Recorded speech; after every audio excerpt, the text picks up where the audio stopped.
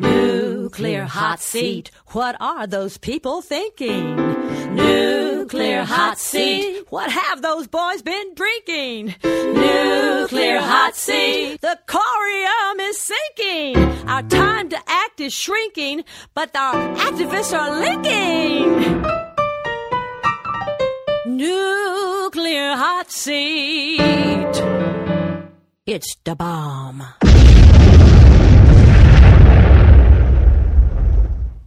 Welcome to Nuclear Hot Seat, the weekly international news magazine on all things nuclear from a different perspective. My name is Libbe HaLevy. I am the producer and host, as well as a survivor of the nuclear accident at 3 Mile Island from just 1 mile away. So I know what can happen when those nuclear so-called experts get it wrong. This week, we commemorate the 30th anniversary of the Chernobyl nuclear disaster in Ukraine with a Nuclear Hot Seat special.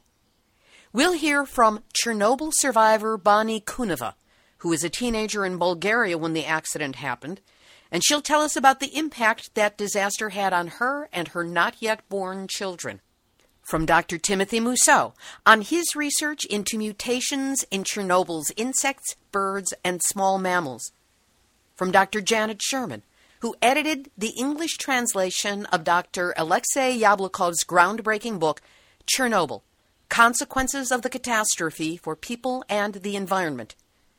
A brief interview with Dr. Yablokov himself on the need for independent international testing of all nuclear facilities.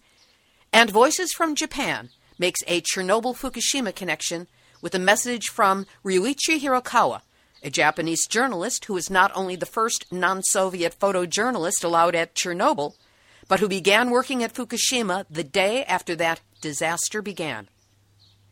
Today is Tuesday, April 26, 2016, and here is the Nuclear Hot Seat Chernobyl 30th Anniversary Special.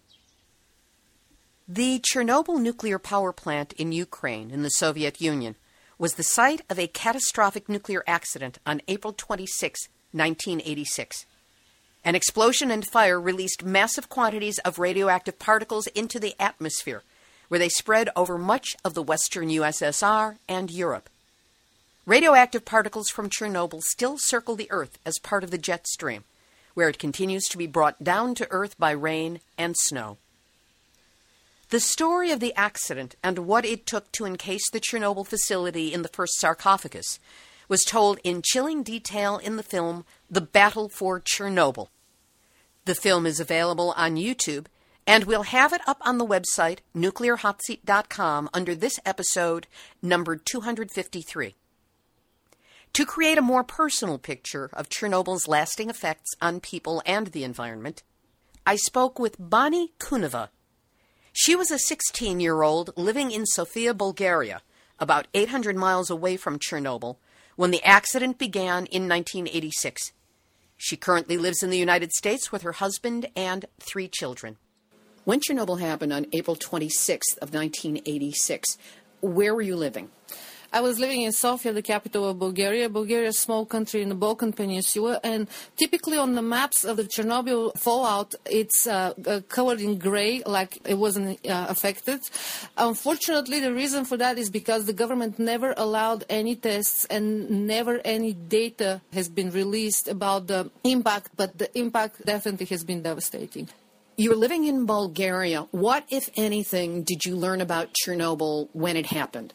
When it happened, nobody of the ordinary people knew anything about it. It was kept as a deep secret as the communist government at that time felt obligated to be loyal to the Soviet Union powers that be, and of course Soviet Union couldn't do anything wrong or make any mistake.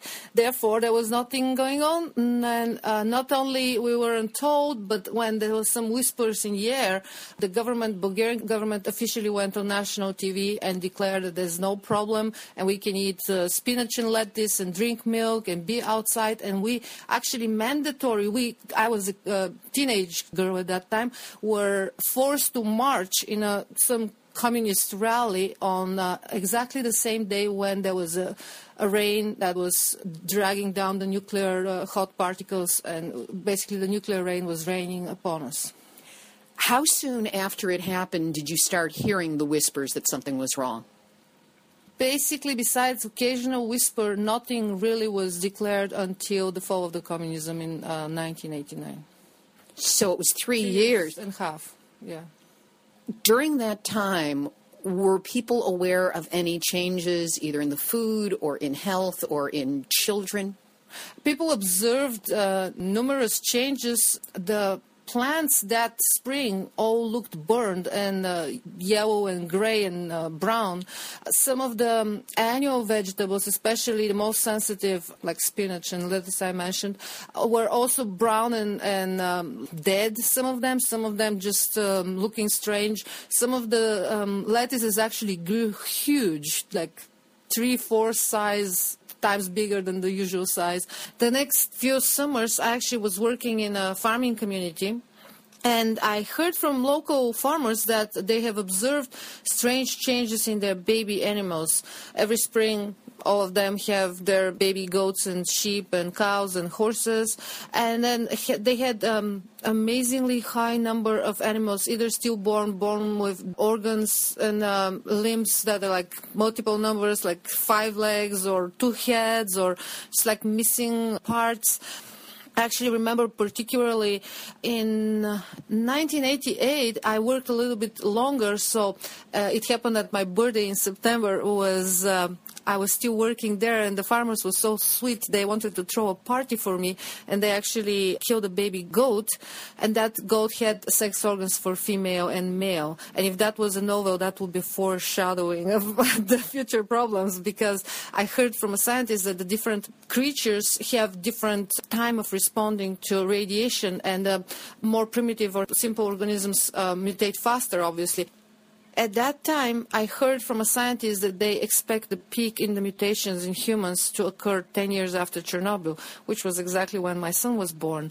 But apparently, that even wasn't the most dramatic peak, because according to the recent statistics, the problems and the mutations continue even in a worse way year after year. So we really don't know when the peak will be. How were babies affected by this?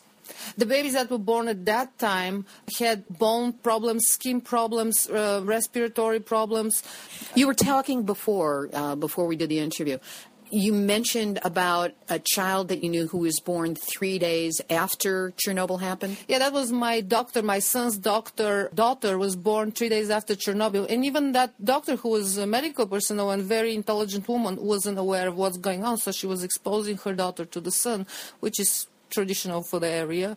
And then this is part of the health for giving the baby vitamin D. Especially at that winter time in Bulgaria is dark and cold, so you do need that exposure. Yes, her daughter's bones were literally melted, and she needed support for the rest of her life. Her bones were melted? Yeah, they were so soft that they couldn't support her body ever. And she survived? She survived with normal, otherwise intelligent girl, but disabled for life. Did the government continue to deny that there was anything wrong? Absolutely. The government continued to deny. There was no comment at all. The food wasn't withheld, so people actually were encouraged to eat food that was definitely contaminated. While later on in investigation, it turned out that the government itself had deliveries with charter airplanes from New Zealand, special food for them and their families were in underground shelters. But the ordinary people were actually sent to march on the streets for rallies and get all the exposure that was at that time the strongest at its peak. So, no, there was no officially released any information besides the talk among people and lots of jokes. Bulgarians like to joke on political topics. Tell me some Chernobyl jokes. Grandson is asking his grandfather, "Hey, Grandpa, tell me what was it in Chernobyl at that time?" And the grandfather answers, "Oh, nothing much. Don't worry about it," and pat his grandson on both of his heads. Yeah, I know it's bad. We shouldn't laugh, but it's so. Yeah, the grandson got 2 heads, and unfortunately, that's the reality for that area. If you look at any documentary, you can see children with tumors as big as their heads or organs outside of their bodies, and unfortunately, it doesn't get better. If you look at the data for Russia and Ukraine and all these areas that were affected, still it doesn't get better. Still, people have all of these problems. Talk to me about what happened with your son. When I turned 24, I got pregnant. My husband at that time was also a mountaineer and outdoor man, and he was exposed to the Chernobyl radiation even in a closer proximity to the explosion. And I was marching in that communist rally that was mandatory, unfortunately. You couldn't sneak out unless you wanted to get in a serious trouble. I was young and healthy. I have no history of genetic diseases in our family. Same with my ex-husband. But our son was born and immediately diagnosed with Down syndrome. And the day he was born, there were 42 or 3 kids in the hospital. 3 out of them were Down syndrome kids, which is extremely high ratio of Down syndrome for the normal population. Right, the normal percentage is what? Those are all young mothers. For that age group, the normal ratio, I believe, is 1 in 3,000. Something like that. And Bulgaria used to be a clean country and actually was pretty low genetic diseases. At that time, with my son, there were 3 more babies in the hospital with Down syndrome. That was a huge tragedy for all these people because on the top of it, the country wasn't prepared. There was no such frequency of problems, mental problems or genetic problems. So there was no system of support, no services available for them. And these kids were really victims. So what is it that has shown up in your son? Well, he is severely mentally retarded. He has heart defect and other problems that are related to the genetic disease, like weak muscles, weak joints, blood problems, stomach problems. Also, I'm diagnosed with thyroid problems, immune problems. Once in a while, tumors here and there, which are pretty benign. But all of this actually, according to doctors, is linked to the exposure to radiation because there's no history of any of it in our family.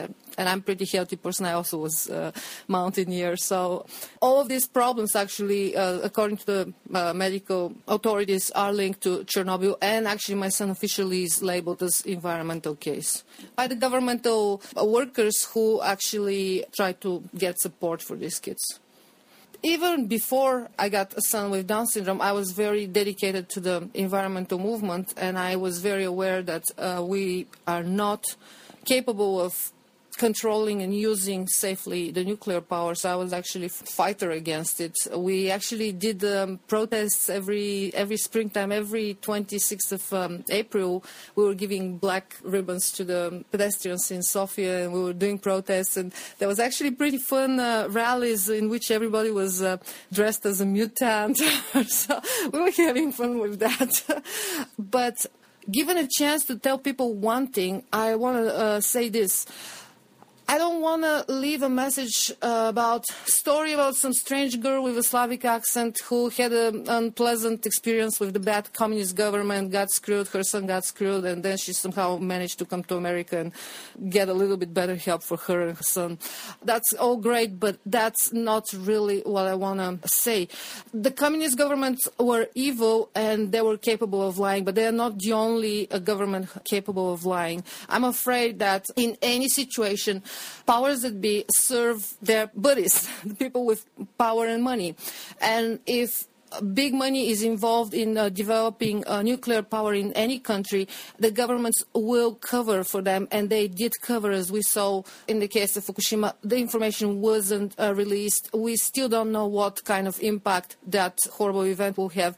I feel for the Japanese people, and I know that it has had impact on America too. So since Chernobyl in my country and in the whole area, the percentage of genetic diseases, stillborn babies, miscarriages, cancer, tumors, respiratory problems, thyroid problems, bone and blood problems are skyrocketing. It's epidemic. I talked to the director of the biggest, most specialized hospital in Bulgaria, who happened to be somebody I know.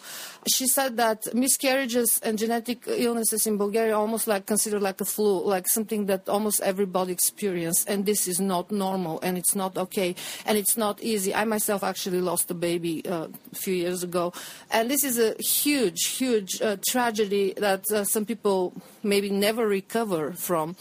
And we shouldn't take it lightly. We should say, oh, that's the price for using nuclear energy. There are other alternative sources of energy. We really don't need to play with that extremely dangerous energy that we really don't know how to control and how to store the waste. And it's just really something that we should leave alone. What are your thoughts about what's facing Japan as a result of Fukushima? I'm seriously concerned about what will happen in 5 or 10 years with the kids who will be born at that time after Fukushima, kids from parents who have been in the area, or the little ones who already have been exposed. Are they going to develop all kinds of cancers, tumors, headaches, bleeding? We really don't know, and I feel for them, and I worry about them, and I don't think that that's how we should treat our future, our kids. Even if we're ready to play Russian roulette or Japanese roulette, we should give the chance to our kids to actually have a safe environment and enjoy their lives without having to deal with tumors and cancers and fear and pain and disabilities. Because even one kid growing with tumor or, like in case of my son, intellectual disability and heart defects, has huge impact. Their life is so much tougher and so much opportunities are taken away. It's like a curse upon them. They're really robbed. This is a robbery officially imposed to them. And even one kid is too much if we're talking about impact of such a negative event. What about million kids? What about million people? I've been told that most of the people who participated in the original cleanup are already gone. Cleanup of Chernobyl. Cleanup of Chernobyl. What about the cleanup in Fukushima? I know that they basically sent people who were sent on a suicidal mission, people who knew that basically that's the end of them, and maybe they were really willing to sacrifice themselves. But why do we need to pay that price? We have alternatives. We have alternative sources of energy. We can learn to use less energy. We can learn to be less of a consumerist. There's options. We don't have to be slaves to the nuclear power and sell ourselves so cheap to such a dangerous business. That was Chernobyl survivor Bonnie Kuneva. Professor Timothy Mousseau is an evolutionary biologist and faculty member of the Department of Biological Sciences at the University of South Carolina. Beginning in 1999, Professor Mousseau and his collaborators have explored the ecological, genetic, and evolutionary consequences of low-dose radiation in populations of plants, animals, and people inhabiting the Chernobyl region of Ukraine and Belarus. More recently, he initiated a second research program in Fukushima, Japan. This is an excerpt from our interview from Nuclear Hot Seat number 243, first posted on February 16, 2016. What were some of your early findings from Chernobyl? The first visit in 2000, we went out and found all of the barns, the old dairy farms that we could find in and out of the zone. We snuck inside the zone at the time. At the time, the exclusion zone wasn't really as high security as it is now, and so it was easy to sort of zip in and zip out with nobody ever catching you. And so we found a number of the old dairy farms that still had barn swallows in them, inside the zone, outside the zone, as well as in areas a fair distance away that were much cleaner, less radioactive, and started catching all the birds we could catch. And the first discovery was quite striking. Many of the birds living inside the exclusion zone, or right on the border of the exclusion zone, had patches of little white feathers on them. You know, nothing really striking, no three-headed monsters or anything like that. But these birds were extremely unusual. They were pale to begin with, but they also had these patches, what we've been calling partial albinos. There are other names for this phenomenon, but everybody sort of understands partial albinism when you say it. And this was much higher in the areas of high radiation. There are a few birds in the cleaner areas that show this, but very, very few relative to the hot areas. So that was sort of the first observation. We came back each year to these same farms to follow these same birds. And the beauty of barn swallows is that they'll actually come back to the same barn, the same nest, as long as they're alive once they start breeding. And so we put little bands on their legs so we could actually track their survival from one year to the next. We could see how many eggs they were laying and how well their babies were doing. And we could take a little blood from them so that we could look for genetic damage and antioxidant levels. And we figured out how to get a little sperm sample from the males so we could look at how well their reproductive materials performed. And all of this started to add up to an interesting story after a couple of years. First, we noticed that males in the more radioactive areas were showing sperm that was either deformed or not particularly active, not particularly good at doing its job. That was the first sort of clue that fertility might be an issue for these birds. Then we started to notice that many of the birds had other strange abnormalities, physical abnormalities, tumors on their heads, tumors on their feet and on their rear ends, and sometimes on their wings, just sort of abnormalities that you never see in a normal population. And so all of this kind of added up to the fact that these birds were not doing particularly well. They were living half as long as birds in clean areas. They were having fewer offspring. The male, as I said, the male fertility was lower. Recently, we've also shown that they have higher levels of cataracts in their eyes. It's just a plethora of negative consequences of the exposure to radiation. That was the beginning of all of this. And you go back to Chernobyl still every year to do the updates on the bird population? You know, we do. We've been tracking the barn swallows every year. And, every year we try to add a little experiment to the pot so that we learn a little bit more about what might be going on. The fact that we've been doing it for 15 years straight, this will be the 16th year for these populations, gives us a lot of statistical power for the sorts of questions we're interested in. Some years we've been putting little dosimeters on the legs of these birds for the last 4 years. And so now we have a really good idea of how big a dose they're getting as they fly around, and that's never been documented before. We keep following these birds, but in 2003, 2004, we realized that barn swallows were great, but people, had broader interests than just barn swallows. Well, what we realized actually was that there was this growing interest in what was going on in the Chernobyl zone. We weren't just doing it to satisfy our own curiosity. At that point, we realized that other folks were interested, and the questions that we were getting were, this is happening to the barn swallows. Is it happening to the other birds? What's happening to the insects? What's happening to the mammals? And so we started to branch out into a few other areas. We brought in other experts from other universities to collaborate with, to help us in some of the systems we had less experience with. And so now we've been working on the entire bird community. I guess 3-4 years ago, we added a group from Finland who are mammal specialists, small mammal specialists, and we've been trapping rodents in Chernobyl as well as in Fukushima, and learning an awful lot about other components of the ecosystem in the area. Any results that you can report as yet? One of the great things about working with, some of the best scientists, some of the most accomplished scientists from around the world on these projects is that, we're getting a lot done. We've published about 80 papers in the last 10, 11 years on Chernobyl and Fukushima, and folks can go to my website and get them all. But the latest results, we published a paper last week, actually. It came out. It was one of our first papers on the small mammals, the rodents of Chernobyl, where we document an increase in the rate of cataracts in the eyes of the females. We published a paper on the birds of Chernobyl 2 or 3 years ago, showing again that the cataracts in the eyes were much higher levels in the more radioactive areas. Now we're seeing this also in the rodents. And so this provides substantial support for the hypothesis that, this is the radiation that's causing this. Folks tend to, if they can, they will throw out some objections to some of these ideas. They'll suggest that it's not due to the radiation, it's due to something else. And they'll have a long list.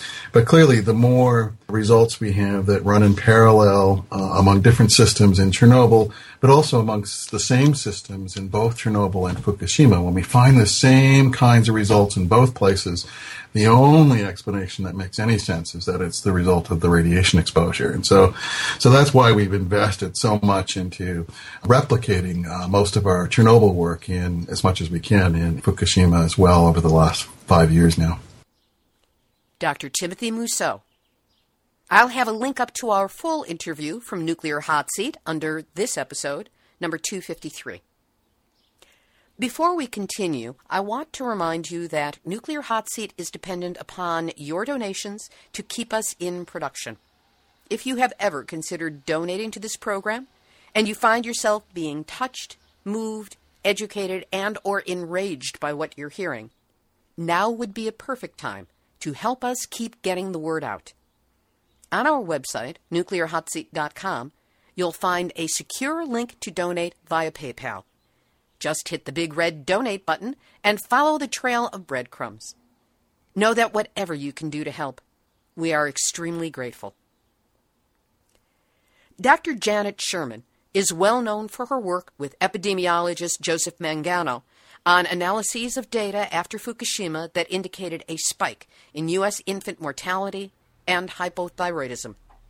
She also edited the English translation of Alexei Yablokov's groundbreaking book, Chernobyl, Consequences of the Catastrophe for People and the Environment, which translated more than 5,000 articles published around the world on the impact of that disaster. This interview with Dr. Sherman was originally from Nuclear Hot Seat in April of 2013.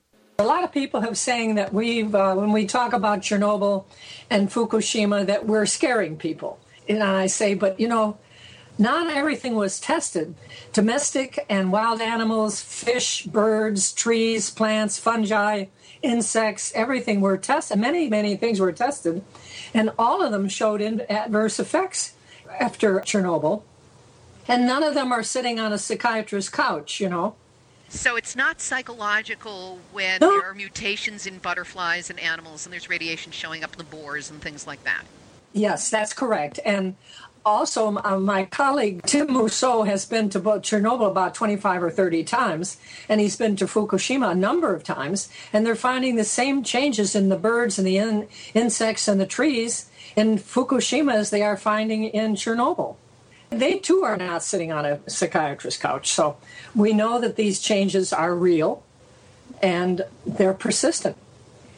In terms of Chernobyl, what are some of the changes? Certainly there was catastrophic exposure in the early days, but as it has progressed, what has been showing up now that we are, 27 years now away from the anniversary of it having happened?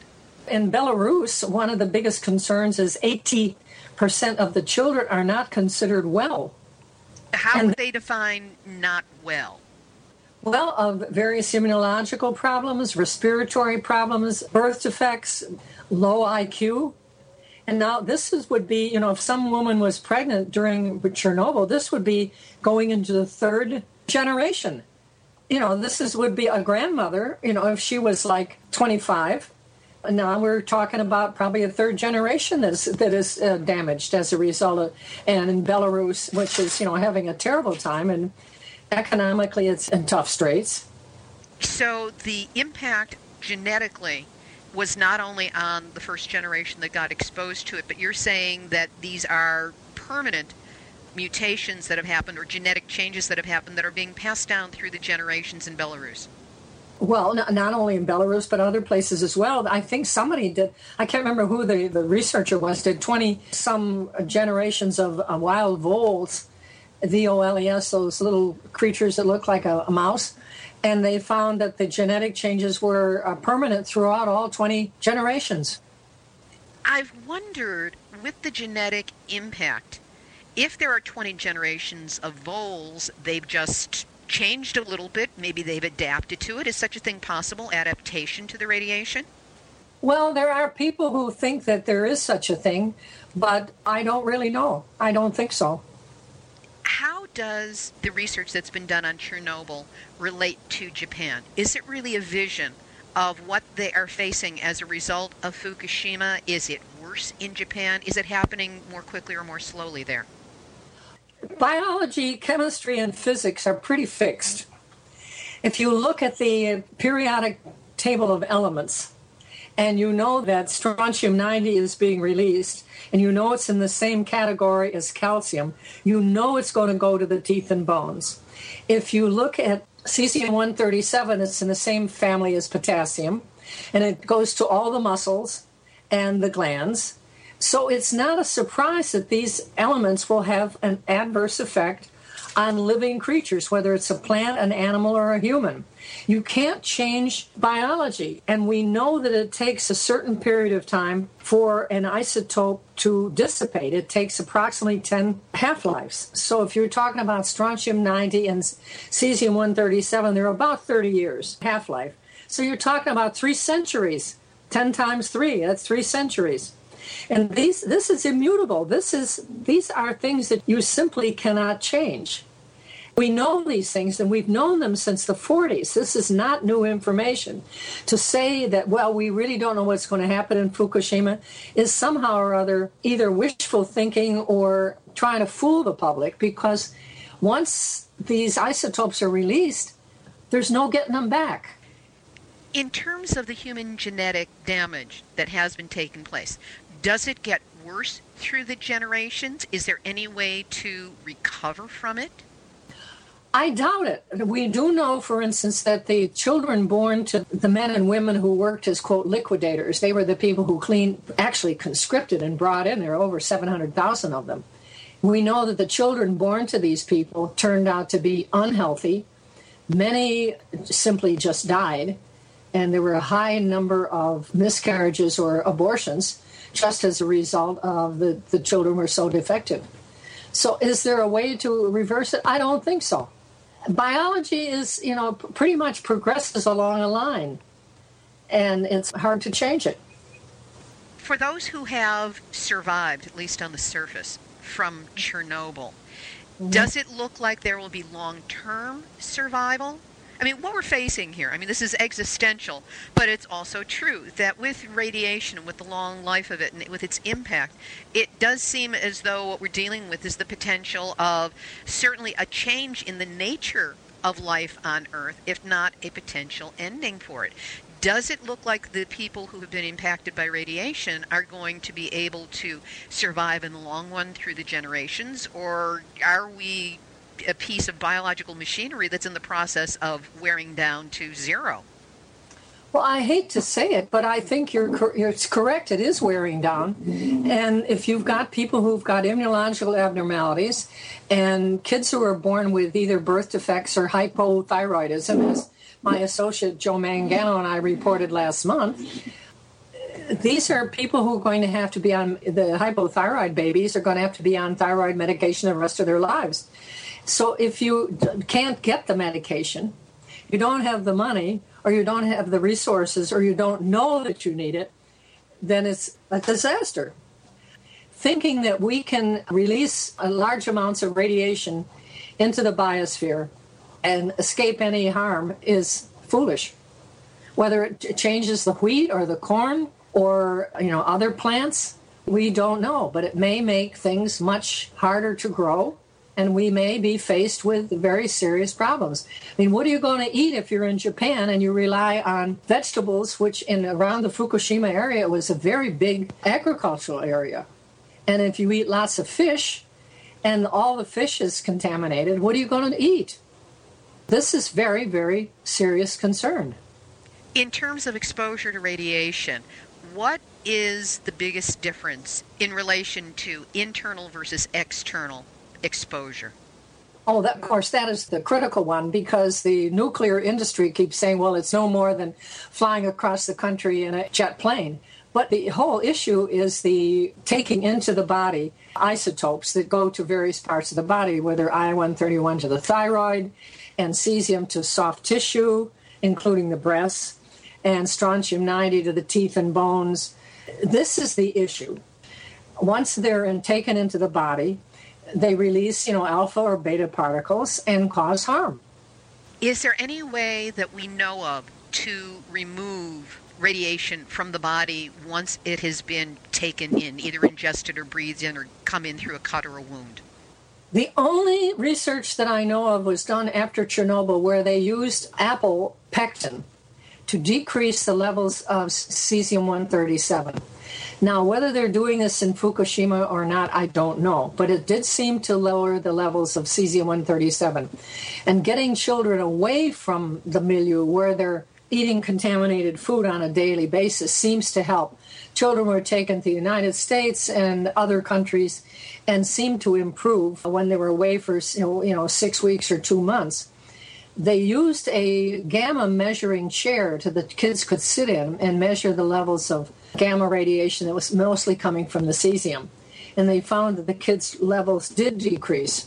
But what do you do when you go back and you start eating the local food again? Is there any way known to remove the radiation from the food or from the water? Well, I understand that Japan has been trying to remove radiation from the water and then storing the water. And where they're putting the radiation they removed, I have no idea. But it turns out they're trying to store the water in plastic-lined pools. And, of course, we know that that's not going to work very well. And it's now running out into the ocean. And we're finding that even fish and clams and seaweed off the coast of North America are contaminated. What, to your way of thinking, is the best way to protect ourselves? I think the only way to protect ourselves is we have to close these nuclear power plants. We've had, the meltdown of Chernobyl, then of Fukushima, which is still really, it hasn't stopped. It's still releasing enormous amounts of radiation. It was about 4 days after Fukushima happened when Alexei Yablokov, the senior author of the book Chernobyl, came to the United States and stayed with me for 5 days. And he said, quote, Fukushima is much worse than Chernobyl, and because, the country is small, the population is very concentrated. The Fukushima area was a major agricultural area, and there's no place to escape. Now, Ukraine was big, and it wasn't a major, it was a big grain-growing area, but it wasn't small farms. He was here just before the Caldecott conference, and he said, there's going to be another meltdown. I said, where? He said, well, I don't know where, but just statistically speaking, just by chance, yes, there's going to be another meltdown. Now, there's about 400 reactors in the world and 100 in the United States. We don't know which one is going to go down, but just because of the age of these and the fact that accidents happen, it's going to be another one. And what are we going to do then? How did you come to work with Alexei Yablokov on the book, on this cornerstone book on Chernobyl? Well, it's like everything in my life. It was by accident. It must be about 15 years ago. A friend of mine had heard Alexei speak in New York, and he said, Janet, you've got to meet this man. You've got to hear him speak because he's going to be in Washington next week. So I went to hear him speak, and it was stunning. I mean, it was so interesting, and I went up and introduced myself and talked to him, and we got to visiting, and then we kept in touch. And I think it was in 2008 he came here and brought me the Chernobyl book in Russian, which, of course, I can't read Russian. And he said, we need to get this into English. And I kind of naively said, well, I can edit it. And I figured it would take me, 4 or 5 months. Well, it took 14 months. And he said, we have no money. And I said, well, that's okay. I'm retired and my husband has died, so I've got time to do something like this. So I did it. And that's how I happen to be the editor. It's just by chance. And how has that book impacted the world? What is the importance of it to researchers, to medical personnel, to governments out there? There was, an enormous criticism of the book by the nuclear industry as soon as it came out. Of course. But it encompasses over 5,000 articles written by researchers from all over the world. And it's the first time that literature that was published by people in Russia, Belarus, and Ukraine has been translated and available to English-speaking people. But there's articles in there from Greece and Israel and Germany, Italy, Sweden, everywhere. I think the big thing is that it encompasses what has happened to so many species, not just humans, but so many species. You can't ignore the fact that this is worldwide, although concentrated more in Europe than it is in the United States or Canada. Now, here's a question that I've had for a long time, and that is that it seems that cancer used to be a relatively rare disease, but that since approximately the mid-40s, and if we think 1945 from Trinity through Hiroshima and Nagasaki, those were the first atmospheric releases of nuclear radiation and the radionuclides. Since that time, through the years, it seems that cancer has first been slowly growing in its rate and now exploding exponentially to the point where 41% of us are expected to get cancer in our lives. While it may seem to my naive and non-scientific eyes that there is a direct correlation, as a doctor, as somebody who is experienced in this, what for you is the correlation between the increase in radionuclides and the ever-expanding rate of cancer in the world? I think there's a direct relationship. We know that cancer is not randomly distributed in any population, none. A great deal of research has been done showing increase in cancer in proximity to nuclear power plants. A number of very good articles have been reported from Germany about children and leukemia in proximity to nuclear power plants in Germany. We also know that Busby's work shows an increase in cancer around the plants in the British Isles. My colleague Joe Mangano did a study of thyroid cancer in the United States. And men, women, blacks and whites, the highest cancer rate for thyroid cancer in the United States, guess where? You tell me. Eastern Pennsylvania. Yeah, downwind from 3 Mile Island. Oh, my God. And southern New Jersey.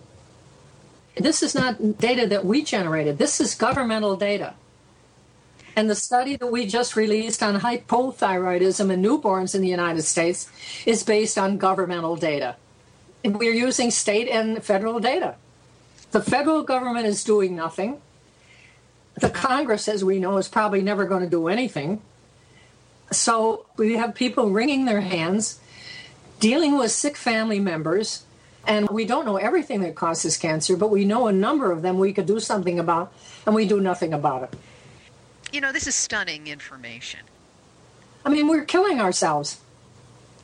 Right. So if you had a message that you wanted to get out, I mean, your information is superb. You've been doing this for years.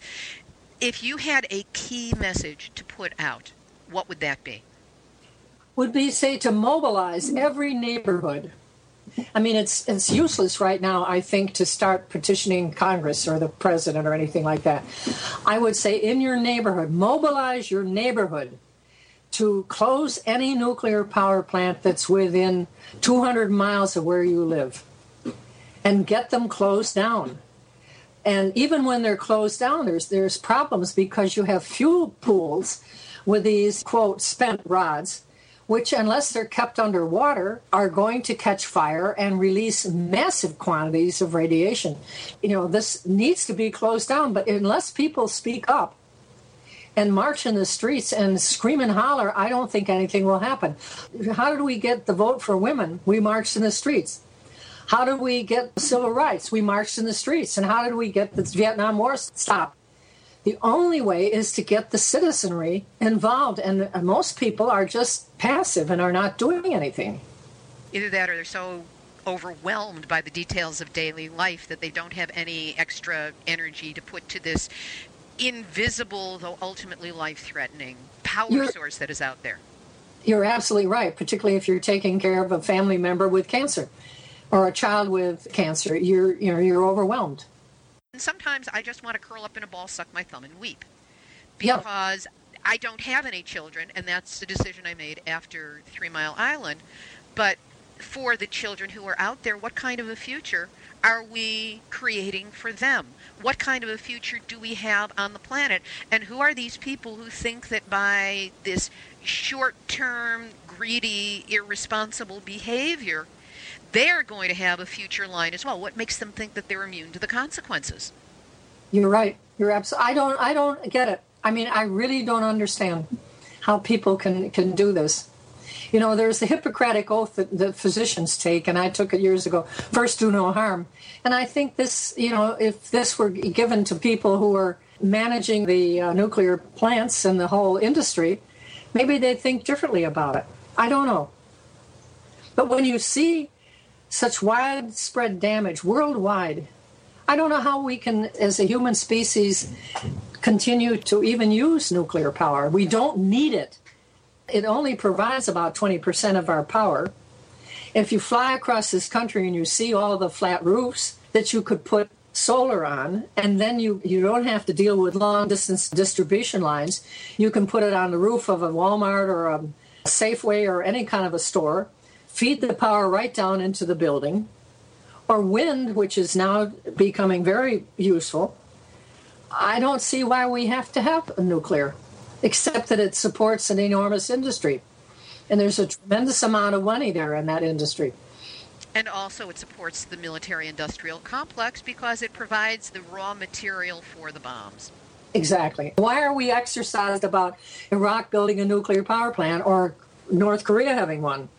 Well, because every nuclear power plant can produce the fuel to make a bomb. We are in such a mess. I know. That's why I'm saying if people want to do something, mobilize your neighborhood. Just mobilize people and say, we've got to stop this madness. Dr. Janet Sherman. The study on hypothyroidism in children born on the west coast of North America after Fukushima can be found on the Radiation and Public Health website, radiation.org. We'll also have a link up on our website on nuclearhotseat.com. I was honored to meet Dr. Alexei Yablokov at Dr. Helen Caldicott's Symposium on the Medical and Ecological Consequences of the Fukushima Nuclear Disaster, held in New York in March of 2013. Dr. Yablokov is a member of the Russian Academy of Science and was environmental advisor to the Russian President Yeltsin and to the Gorbachev administration, as well as the co-founder of Greenpeace Russia. Dr. Yablokov has a thick accent, but I encourage you to listen closely to this brief interview where he expresses the need for independent international testing of all nuclear power reactors. And he should know. Tell us briefly what you shared the audience about what Chernobyl has to tell us about Fukushima. Both Chernobyl and Fukushima became more clear, show us, if we count the consequences for public health, it looked like the existing norm and regulation, official norm and regulation, not enough to protect people from negative consequences of irradiation. It's a big question why. I try to explain it. We have a lot of explanation why. Because it's impossible to catch all radionuclide. It's impossible to precisely estimate irradiation during first days, first hours, first weeks, when level of irradiation 100,000 million times less than it will be. But as a result of this, all of these difficulties, the existing norm, it existing safety regulation, it's not safety, it's not enough safety. This is the main lesson from Chernobyl, and the same, we have absolutely the same situation in Fukushima. Also, it's impossible to trust official declaration. Official declaration and industry representative, their logic to diminish any consequences. So what we have to be answer for normal people, for society. We have no right to believe official declaration and have no right to believe, to trust industry. What consequences for society? It means that we need to create independent system for check radiation. Independent because we have now a lot of nuclear power plant all over the globe. It means that every country, every society situated around the nuclear power plant have to have some possibility for independent measurement, level of radiation. Japanese experience in Fukushima show that it's possible. It was impossible in Soviet time in Chernobyl because it was secrecy, no money. So KGB, local KGB follows every people who measurement. But in Fukushima, Japanese society show that it's quite possible to organize independent from state, independent from industry, system for monitoring of radiation. It's a key problem, maybe key problem for safety life even in the United States. Because, look, 2 years ago, some German scientist friend of mine show that even normal working nuclear power plant in some part of year released much more radionuclide than it average report average. Average is very dangerous. Average is the average temperature for hospital. It not protect person, not protect individual. We need monitoring every day because, for example, every nuclear power plant, they expand nuclear fuel and put, and during this operation, normal release from nuclear, enormous. But when it's average for a year, nothing dangerous, but it will be dangerous for people who happen just now, just in this place when this operation release. So we need some independent monitoring. It's also a lesson from Chernobyl, lesson from Fukushima. Dr. Alexey Yablokov. In the Nuclear Hot Seat ongoing series, Voices from Japan, we present uncensored messages from the people of Japan about the Fukushima nuclear disaster. Ryuichi Hirakawa was the first non-Soviet photojournalist to document the Chernobyl disaster.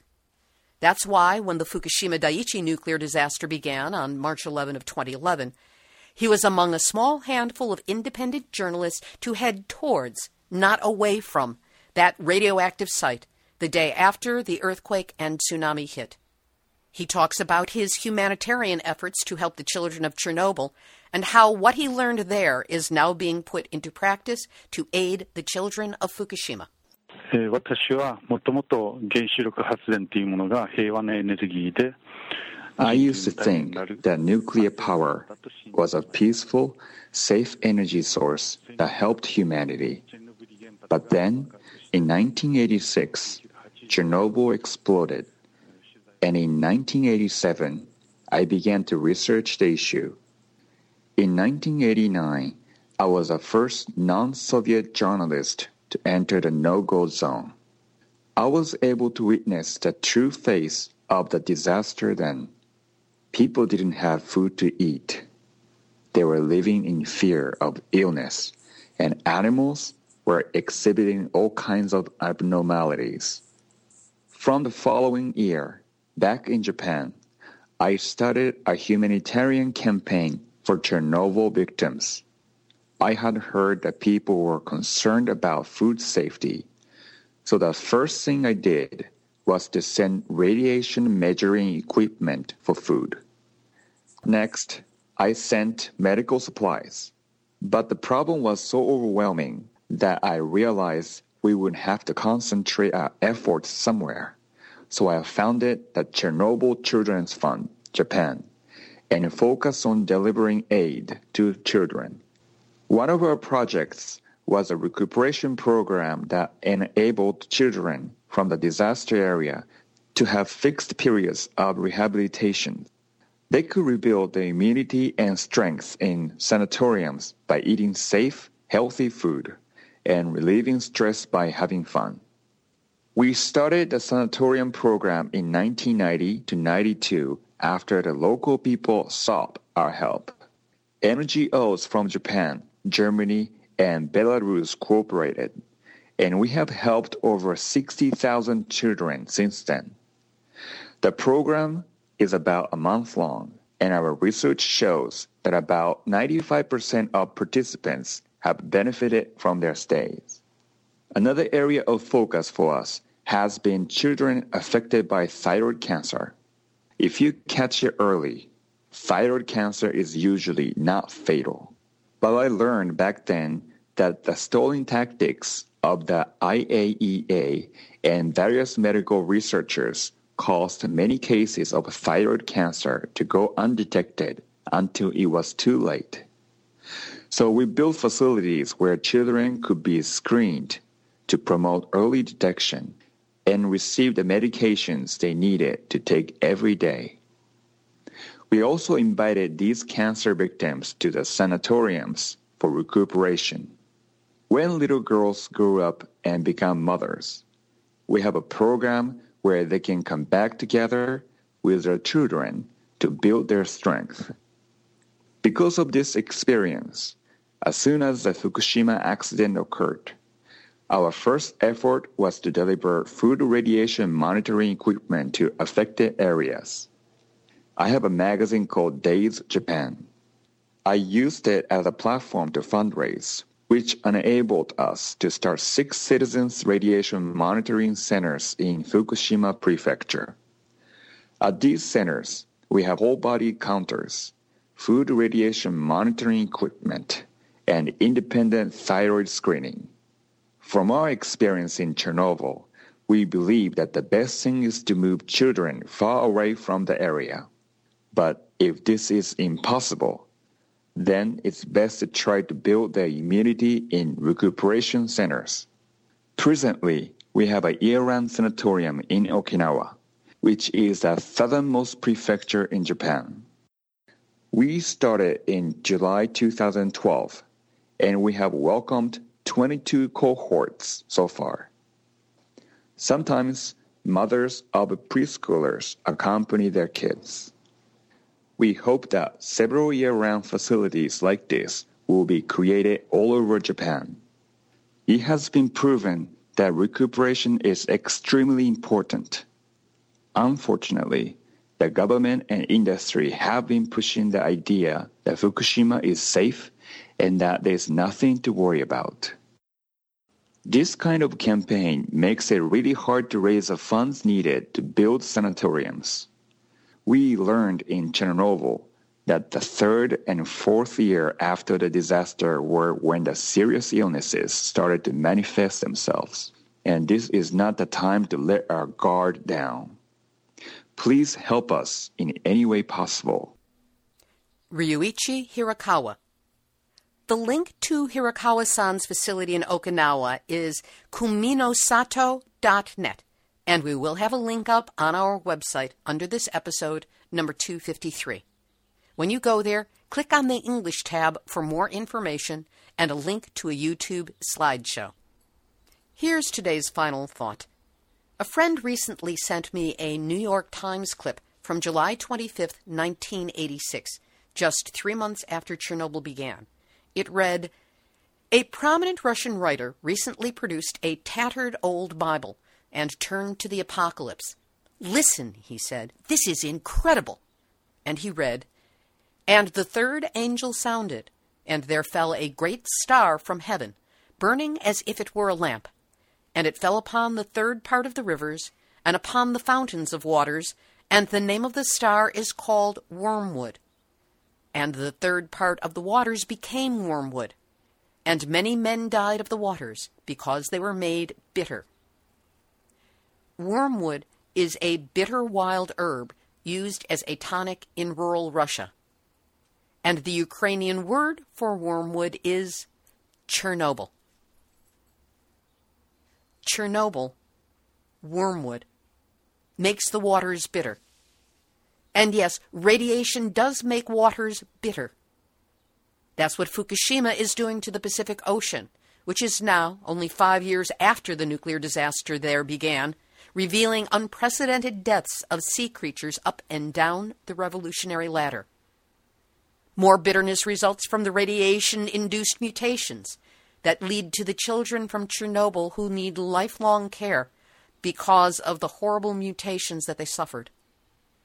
And how bitter is the fearful legacy we all share of not knowing if life under the influence of nuclear radiation, nuclear technology, will ever right itself, if we will ever heal and not have to be so bitter.